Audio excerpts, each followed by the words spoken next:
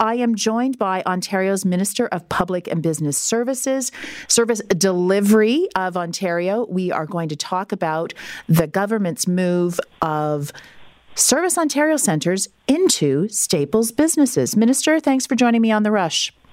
Pleasure to be here, Deb. Thanks for inviting me.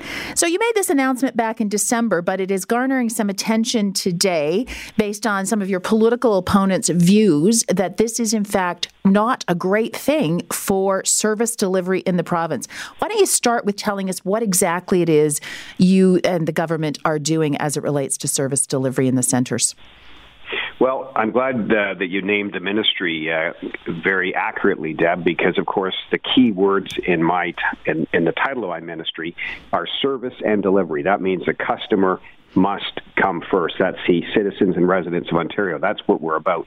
And long gone are the days where you need some cathedral-like building to go and access government services. We want to bring the best services, not only online, but for those who need to or want to go in person, to make it convenient and cost-effective and accessible. So we've always had small business being involved in the delivery of Service Ontario products. We've had government-run Service Ontario facilities, and we've had retail partners like Canadian Tire, Home Hardware, and IDA. Now we have a pilot project which is going to go into effect with a number of Staples outlets. And very strict criteria were considered over a lengthy consultation process to lead us toward another retail partnership, and that is Staples. So it's a good news story for Ontario's residents and citizens. Yeah, I think anyone who has used a Service Ontario centre at a Canadian Tire are surprised at the pushback on this announcement, because it's a fairly simplistic approach to head in. You do what you need to do, whether it's your driver's license, your health card, etc., and you can pick up whatever else you need along the way. However, the NDP say this is going to lead to worse delays, and the Greens tell us that it is just simply a continuation of your government's thrust for privatization. Let you respond to your opponents on those 2 points. Well, the opposition can say whatever they want, but this is a good news story. Service delivery will improve by 30% with this new pilot project. It builds upon existing retail partnerships. This is going to match all the Service Ontario locations that will otherwise expire. There's only private sector locations that are affected by this, and they were due to expire anyway at the end of this month, Deb. So there's no layoffs, there's no disruption of services whatsoever. There's an actual expansion of the service by 30%, and it followed a lengthy open consultation process with strict criteria being met. That included excellence, longer hours, more ample parking, making it easier and more accessible for more Ontarians to access Service Ontario products the way they want to do it, after hours, after normal government hours, when it's convenient for them, when they can have the convenience of shopping at a Staples or a Canadian Tire, IDA, and Home Hardware for a product, and at the same time accessing Service Ontario products. So this is a progressive move forward. It's the here and the now. It's about the modern age of interacting with government.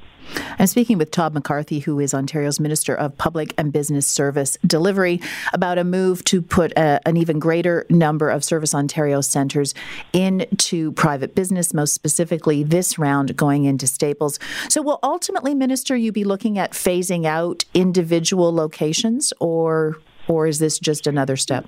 No, there's no phasing out or termination being involved here at all, Deb. This is simply a move forward, building on the multitude of different models we have for Service Ontario products delivery. So we always have had government-run operations. Those will continue. This is not affected by that.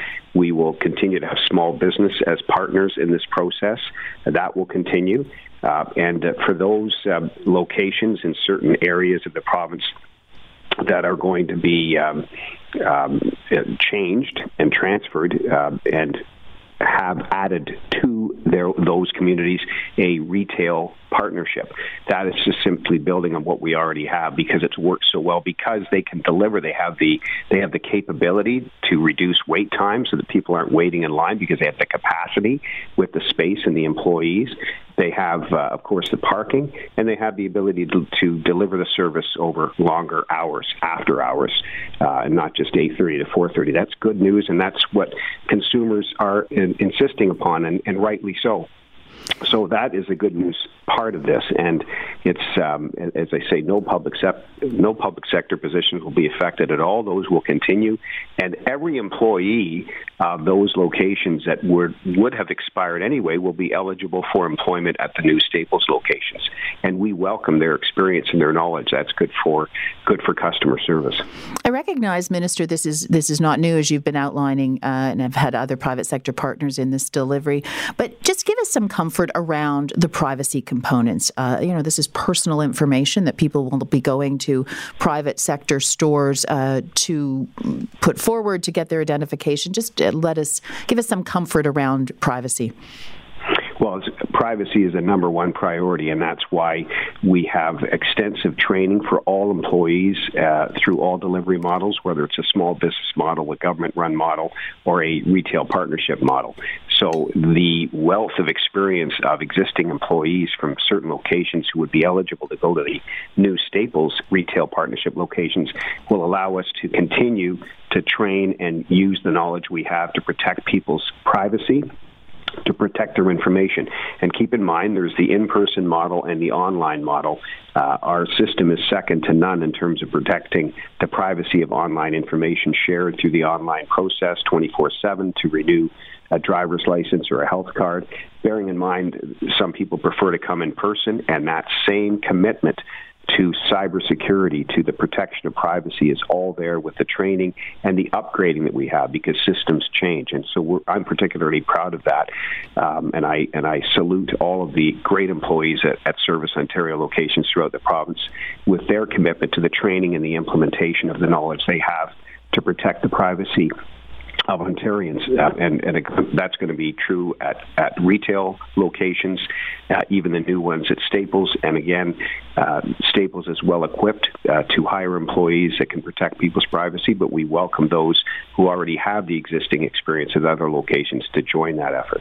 Minister, just in the last few seconds that we have here, remind us what it is that you would have to go into a service delivery center to do, because a lot of it, as you said, is online, but there are some instances where you have to go in and seek out one of these locations. Yeah, that's right. So 55 of the highest volume transactions are available online 24/7. Even so, all of those 55 are available in person. They would include a driver's license renewal, photo card renewal, health card renewal, birth, marriage, or death certificate, the 5-in-1 newborn bundle. You can do that online or in person. But for example, Deb, if someone was, after 10 years, renewing their driver's license, you do have to get an updated photo. We all don't look the same as we did 10 years ago necessarily. So when you need a new photo for your renewed driver's license, and that comes up not every 5 years, but every 10 years, you got to go in person to a ServiceOntario location that's convenient for you. Tom McCarthy, Minister of Public and Business Service Delivery of Ontario, thanks so much for joining me on The Rush this afternoon. Thank you, Deb.